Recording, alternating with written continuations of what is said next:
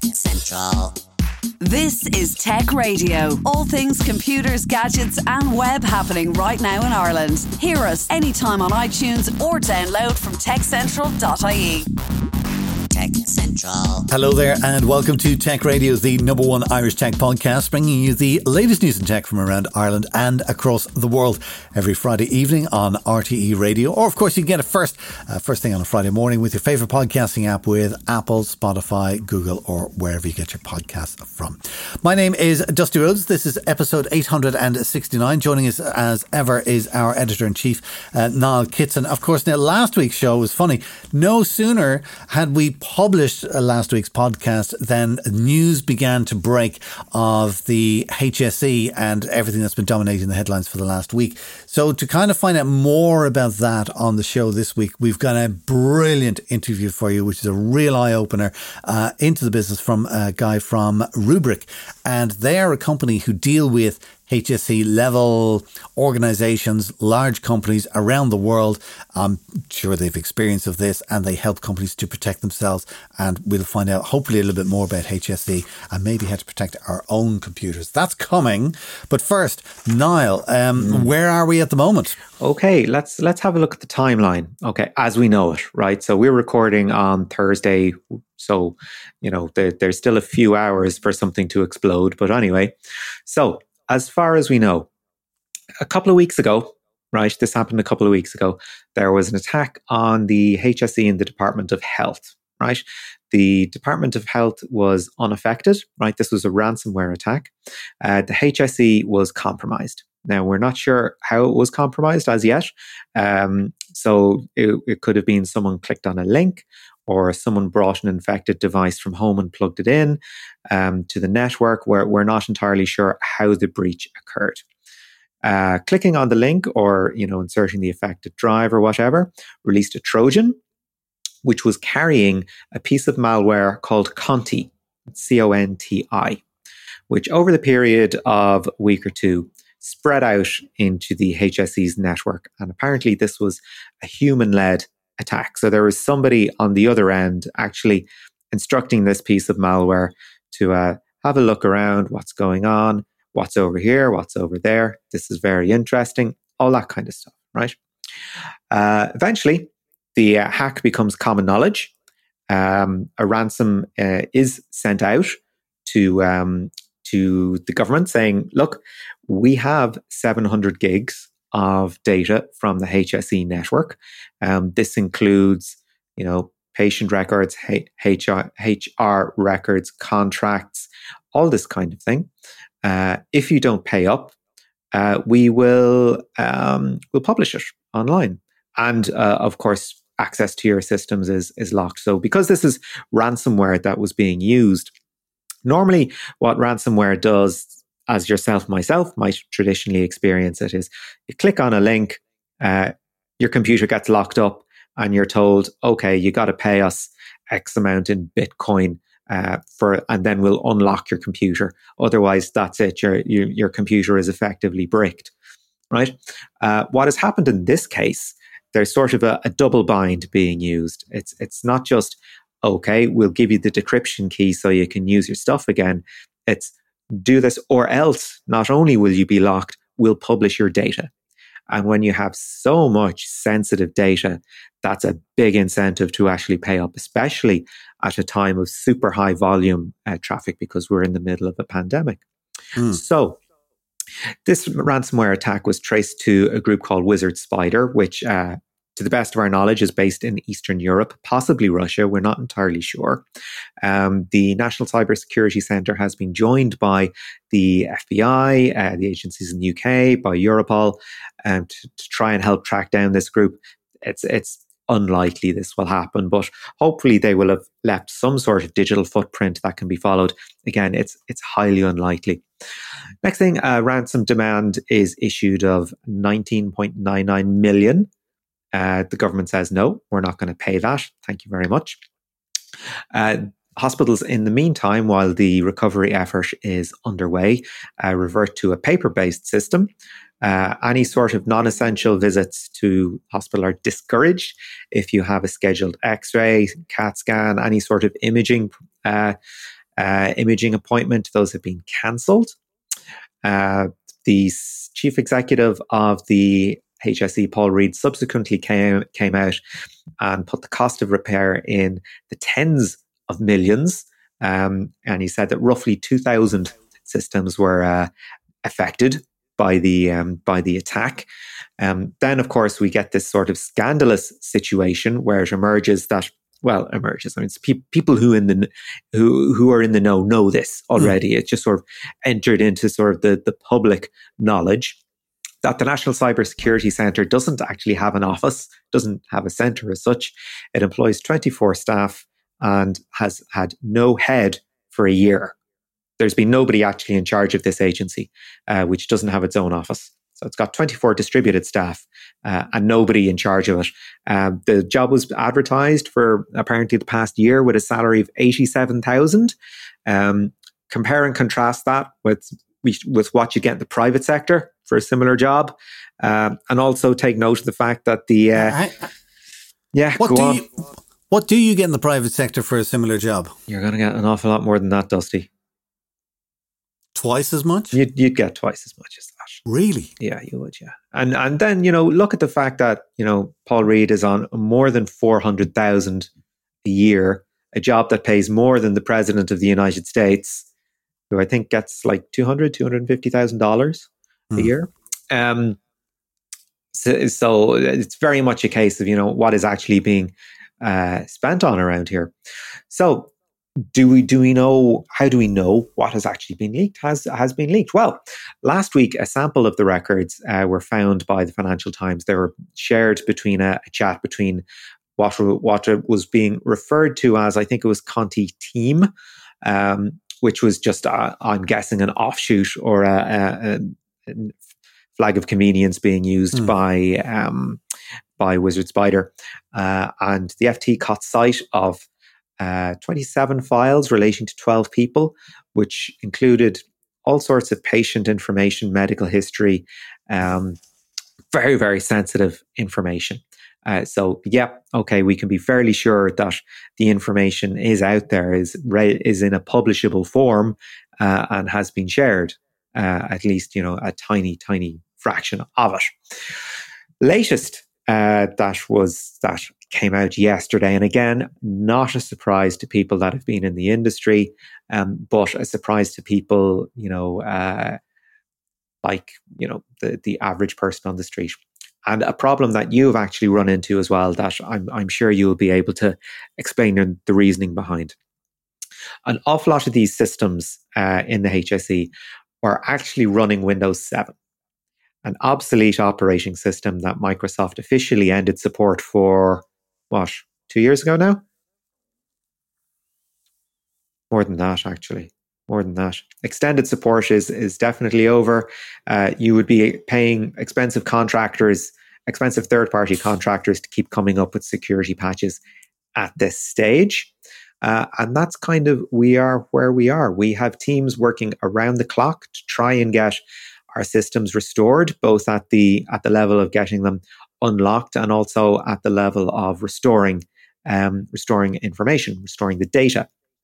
So again, it's that two-pronged approach. You've got to clean the systems, have them back up and running, and you've got to have the backed up data and hope that there isn't that much of a gap between what was backed up and what is actually live in the system at the time it was compromised. So, Dusty, all that out in the open. Let's pick it apart a little bit. Let's go to the central question: would you pay? No, I would not pay. Absolutely not. I would not pay. If you did pay, how do you know that these people are going to come true on their word, that they are going to give you the key, whatever it is that you need to decrypt the stuff, or that they may not put stuff on the internet? It's kind of like, it's almost like you're saying to them, they're good lads. Yeah. You know what I mean? Yeah. It's like they deliberately locked your system and are threatening you. Why would you trust somebody like that? No, I would not give. And then the other thing is that if you do it once, they're going to come back. They're going to come back. They're going to find some other way. I'm a great fan of David Letterman, the talk show host in the States. And at one point he was having an extramarital affair with one of his interns. Mm-hmm. And somebody found out about it and threatened to blackmail him. And his response was to go on his own TV show and tell people about it. He admitted it. Yeah. And I think you do not ever give in to blackmail. Yeah. So I know that the line coming from the government is, no, we're not paying. And I think they're absolutely doing the right thing. Even if it's going to cost, I mean, it might cost 20 million to get all the stuff back. It might cost 40 million to fix the problem. Money well spent. Yeah. Yeah. And you know what? Jeff Bezos did something similar a while back as well. He had his nudes robbed by the National Enquirer, threatened to publish them. And he said, no, here they are. He just published them to the web. Look, I did this. It didn't hurt anyone. There you go. Yeah, exactly. So no, don't give in to the blackmail. I am shocked to hear that many of the computers running in the health system were running Windows 7, which has not been supported for a long time, as you say. Yeah. Now, here's the thing, though. Right. And I'm not, in any way sort of excusing this, right? But here's a problem that as users of, an awful lot of applications that, sometimes they're not with us anymore. Sometimes they're not being updated. Sometimes not being updated properly. Do you have sympathy with an organization that, say, put an awful lot of money into a bespoke piece of software that wasn't actually, that maybe the company you had paid to do it went out of business, or you had to employ a third-party contractor just to keep it running, and you find that, it's not compatible with Windows 10, but it's running on 90% of the computers across the service?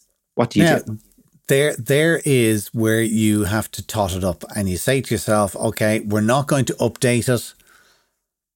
It's going to cost us 20 million in a ransom. It's going to cost us 40 million to fix it. How much would it have cost to have kitted out every single computer with the latest software running on Windows 10 or Windows Server or whatever the latest is? Not Windows 7, unsupported. So, I mean, that's a decision that has bitten somebody. I understand, and you said it earlier, that I would explain this, and I will, why large organizations don't upgrade as fast. And it's very simple. With an organization like the Health Service, if you are going to make a change from Windows 7 to Windows 10, it's not like you or I, where we just download the software and off we go. All right. They have to update thousands and thousands and thousands of computers across the country. Yeah. And that is not just only the cost of doing that and the licensing cost for the operating software, but it is also, just the sheer hassle of having to do it and to implement it. And then, of course, having to reinstall all your programs, so it's not a decision that's made lightly. But for the Health Service to have let Windows and its support expire, and you will often find this actually with Microsoft, they will say, we're not supporting it anymore, except for some choice large commercial organizations.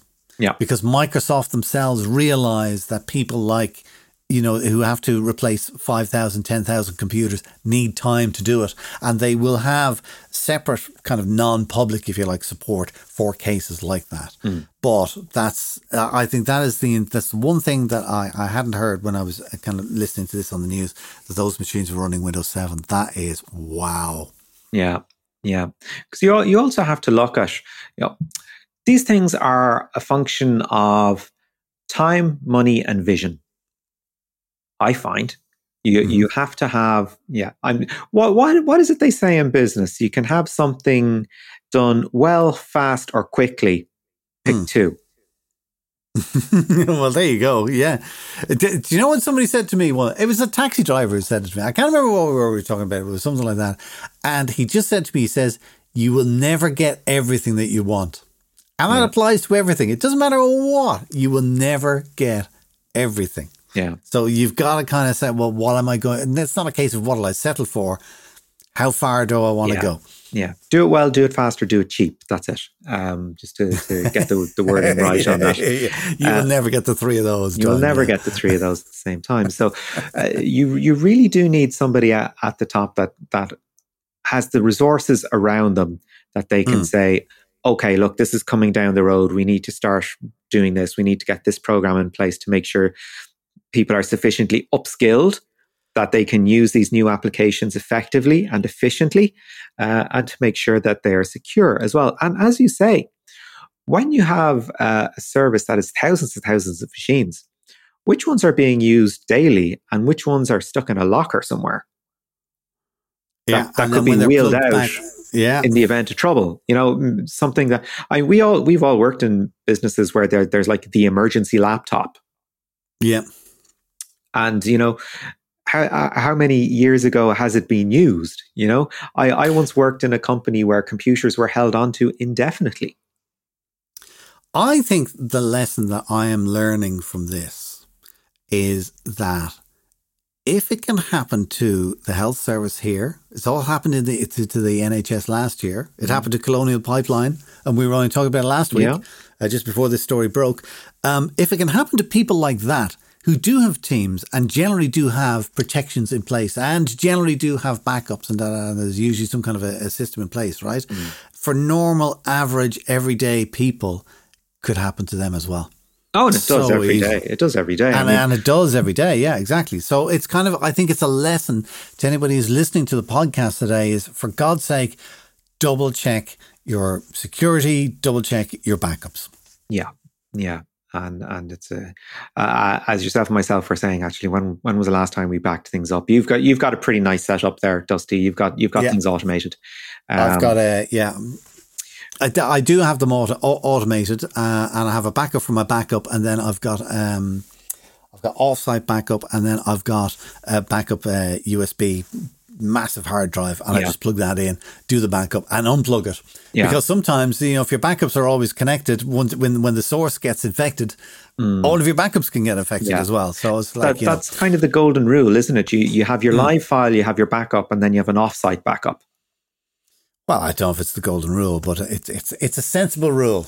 Yeah, it's a sensible rule. It's an expensive one to implement, especially if you're, you know, just someone at home.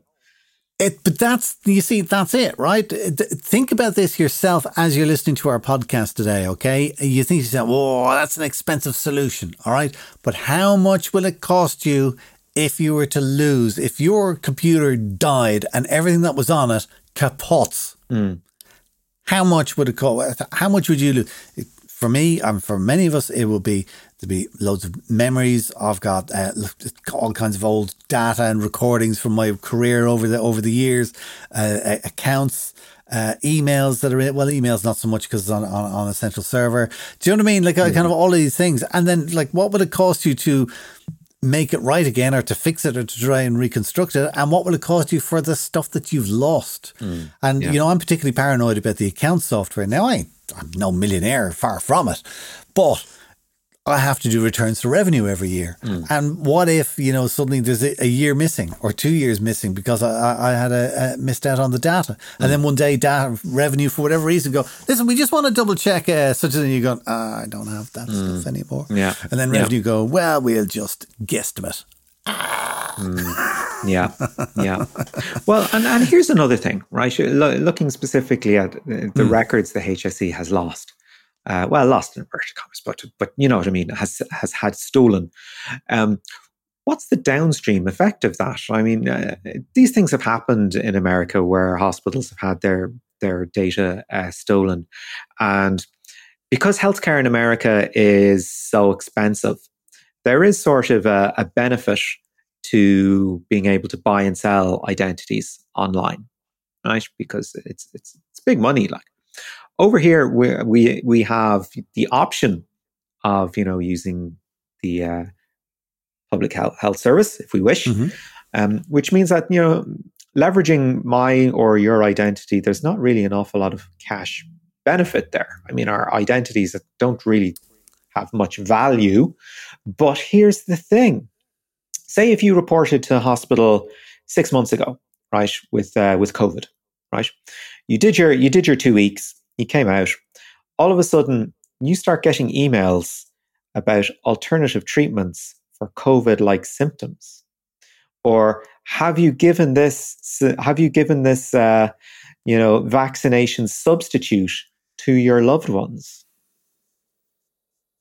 You're not convinced, but I think I'm not convinced with that, because you just look at the big picture. Is like basically kind of.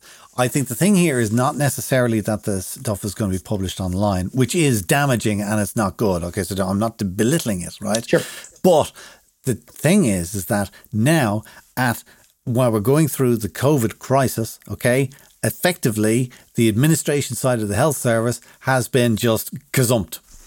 Yeah. That's and even if it's only for 1 week, that's a disgrace. If it's 2 weeks, if it's 4 weeks, so it's like kind of, and basically what they're going is, okay, we messed it up on you, give us 20 mil, we're gone. All right. Because they don't want to be emailing you or me going, oh, we know when you had your teeth taken out last, or when you got the COVID thing, or have you thought about this pill or that? Yeah, but the people they sell that information to might.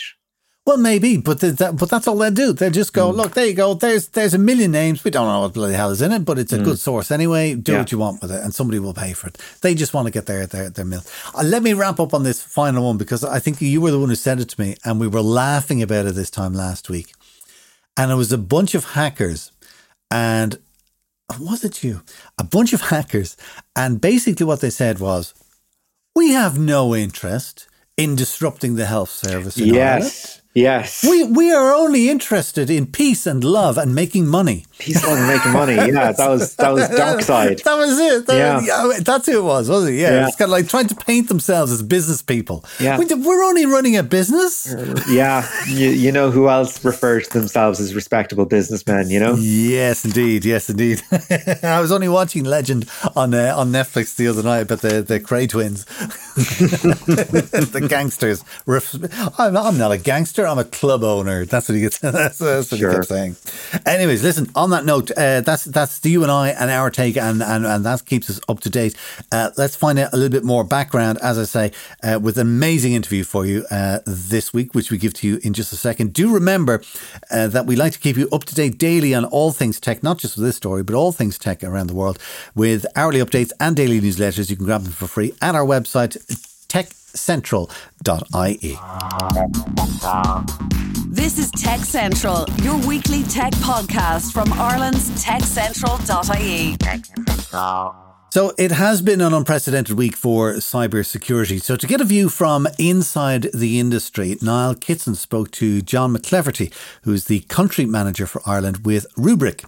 And you can find them at Rubrik.com. Basically what they are is a specialist in helping businesses control, protect and back up their data. And they work with many, many large companies, not only here in Ireland, across the country, but also across the world. On Thursday afternoon, Niall had a chat with John from Rubrik about the events of the week. I guess the first question you have to ask is why healthcare services are proving such attractive targets at the moment. One would look at COVID as being the obvious answer. Does it really come down to that? I think COVID certainly now has made it easier, and not just healthcare organisations that are being targeted. I think across the board, obviously closer to shores here, what's happened in the last week, 10 days. Healthcare is obviously thrown up, but I think if you look at it across the board, you've got, in particular, government organisations, I think, make up about maybe 15 to 20% of the threats, and healthcare in and around 5 or 6%. They are an easy target. I think, obviously, you've seen certain universities as well that have been targeted and hit. And it's because of COVID, in my personal opinion. I think that's why we're seeing a big spike. Yeah, and I imagine, it's the necessity to get services back online that is really putting pressure on people just to come up with some sort of a solution, whether it seems something quite, in theory, as easy as handing over money to actually having to rip things out and start again, which is kind of what we're looking at the moment. I think certainly we've got a couple of webinars there that we run, and this is well before kind of some of the recent activity in Ireland, where we say about don't pay the bad guys. And we talk about our capabilities as it relates to ransomware recovery. There are certain things, obviously, that customers can do. I don't think it's going away, and that's why customers probably need to be looking at that. Ransomware is on the rise. It's 700% increase, depending on what analysts that you listen to or look at, and some of the security organizations talk about. And I'm no different here, right? Saying the same thing. It's not if, it's when, you know. So when we're looking at how common these attacks are becoming, the conventional wisdom again is that these are originating in Eastern Europe, in Russia, etc. But I imagine the geographical spread of these is much wider. Is there still some credence to be had in the fact that, you know, there's the bored 17-year-old in the basement looking for something to do? Not sure about that, obviously. I think that's probably for the experts to look at. I don't see that myself here personally. I wouldn't be able to answer that one if I'm being honest with you now. Well, you know, there is that sort of when we looked back at what was happening with Anonymous and the sort of people involved in that, there was a very interesting spread, and it became sort of a cultural phenomenon. But I suppose to look at the technical aspects to it, then, what sort of problems have you seen in businesses before that ended up having severe problems with the likes of ransomware, with cyber attacks, etc.? What sort of weaknesses have you found? Look, there is, I suppose, firstly, I think COVID is throwing up the perfect storm for ransomware, right? And it's because of, you know, remote workers. It's because of, in certain cases, the lack of preparation and lack of security. So we've spoken to customers, certainly, where there have been gaps. I think the customers themselves, to a certain extent, realise the gaps that are there as well. And they're doing the best they can. There's a skills gap when you talk about people as well, right? So when you're talking about IT security, Ireland is certainly up amongst the top ranks in relation to being cyber aware. But then there is that skills gap and able to, you know, plug those gaps internally. When it comes to tools, when you speak to some of the security experts and even some of the articles I've been reading in the past week with the latest attack here, they all talk about, really, it's not necessarily about the tooling, it's about the awareness, it's about the training, the education for people. And that's probably, 50-50 balance between that and tooling itself. So when we're going around talking to customers, yes, there are gaps. Every customer's looking at the endpoint. Rubrik look at it from the point of data and looking at it outward. So as you look at, you know, data as being the new oil, and that's your unique IP, you need to ensure that's protected. So if you start at the point of data and work your way outwards, whereas we've been traditionally starting at the endpoint and working our way inwards. A different way of looking at it, certainly, but a way that obviously has brought Rubrik to the forefront in the last 7 years since we've been around. So when somebody comes to you with a problem, what has your experience been to date? Imagine, you know, a network has been breached. Clearly, there's a problem with ransomware or something like that. How does Rubrik enter into this equation? Yeah, look, I suppose firstly, Rubrik is a data protection company, right? So we disrupted the market very much in the space of 7 years, become market leader, and Forrester and Gartner have put us first, right, based on execution and vision, in particular around security. So what we're being brought into for organizations where there are gaps in their data protection platform. And if you look at it today, hackers have become a lot more clever, right, and smarter. They're looking at targeting the backup. And ultimately, if they get access to the backup, that means you're unable to recover. And that's where we're being brought in, mainly because of what we do and how we protect data. So Rubrik is built on a proprietary file system, which is immutable. And obviously, immutable has nearly become a buzzword at this stage, but immutable basically means cannot be changed, modified, or encrypted. So it's building like a firewall around your data itself, ensuring that it's offline and not accessible for any of these ransomware attacks. So that's really where we're being brought back in, or being brought into organizations after the fact.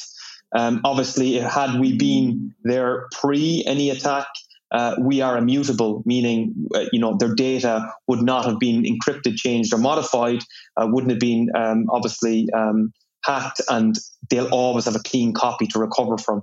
So that's ultimately where Rubrik stand. We've got a lot of other capabilities and where we can help customers around data classification, sensitive data discovery, and importantly, ransomware recovery. We've got that unique native capability as well. Part of sort of the recovery process of an attack is discovering where the entry point into a system actually was. Do you find that it's still the case of you sort of talked about that sort of skills gap earlier on, but is the trend still the ill-informed worker clicking on a link, or have you come across cases where it's people who basically should know better have brought something into work, maybe something on a USB key that's been infected or something like that, and allowed sort of a piece of malware onto a system? Are we seeing a mix of both of those things still happen, or is it still the problem existing between the table and the chair on behalf of the regular user? I think it's all of the above, to be honest with you. Now, personally, when we speak to customers, you hear about the email click, you hear about certain organizations within a company like HR, marketing, that are far more creative instead of having lockdown, and they're speaking to a lot more customer facing or outside facing. You heard about those stories and it getting in. You're right, what you said at the very top of that there, talking about visibility being probably the most important thing in ultimately finding out where you've been hit, and that's a big challenge for customers, and that's why you see customers taking, I think Forrester say, on average 8 days to recover, because firstly they need to understand where they've been hit, what's been hit, and what's changed and what's been impacted, and obviously stop that spread. So that's why everything gets shut down immediately. And that's, I suppose, another kind of capability we're being brought in around, is the fact that we give that visibility. So if a customer's environment is running at 100% and they're hit, instead of having to shut down the entire environment, we give them that visibility into, well, hey, look, it's only 10% of your environment's been changed. It's only 10% of your environment has been encrypted. We give you that ability to kind of like make those informed decisions to continue running at, let's say, 90%, and then we bring you back to that last a clean state to get back to 100%. But it's visibility. And look, everyone, as I said already in this, a lot of people talk about education. A lot of people talk about visibility. There's many cybersecurity experts out there talking about putting steps in place to ensure you gain the cyber resiliency that everyone's looking for right now. Part of the problem seems to be that we have this mess of systems in the healthcare service. We've got 2,000 separate systems, some of them running very outdated software, some of them still running Windows 7 for various reasons, I imagine. To what extent are you seeing problems like this, where you have large organizations without that sense of uniformity? I actually listened to that piece on the news recently where their COO was on the call talking about that very same question, where has it helped them in this situation that they've had segregated systems? Certainly it has, but as she pointed out quite rightly on that call, they want to move to a uniform approach. So I don't know, does that give you the answer there, Niall? But ultimately I think we're seeing customers that will have a mirage of tools. We've seen customers that have a mirage of systems, many different backup appliances. They're all looking for this single source of truth, or a single pane of glass to do it all. But yeah, we do see that. I suppose the downside of looking at something like that is maybe if you do have a uniform system, once a single point of entry is identified, maybe it actually makes the actors' work easier in a sense, would it? Look, a single point of failure, I would say yes, but that's why I suppose we've got to look at building in redundancy and stuff like that. We'd be talking about, again, looking at having that immutable copy of your data, right, or your data offline, ensuring it can't be encrypted or changed, and that you do have a clean state to recover from. So we'll follow the likes of the NCSC, and I think a lot of customers are now starting to take note of the guidelines being pushed out by the NCSC, and their rule is still following that 3-2-1 copy, one production, 2 backups, and 2 different types of media, and keeping one off site. Same for the likes of 365. If you look at it from 365 perspective, even we've got customers that have concern about native backups within the cloud itself, and then obviously using the likes of Rubrik for 365 protection over and above, and giving them that redundancy again. So it's redundancy and building in that hardening or security hardening. But the single pane of glass rings true, and you're right. And people is that a failure, or is it a down? Is it something that it wouldn't be looked upon as easy to target? I wouldn't think so. I think that ultimately it helps you with the visibility should there be an impact. You've been working with other entities within the public sector over the last while. Are an awful lot of these organisations waiting for the other shoe to drop, or is it a case of, well, we've been okay so far, perhaps we're doing something differently that gives us a little bit more resiliency?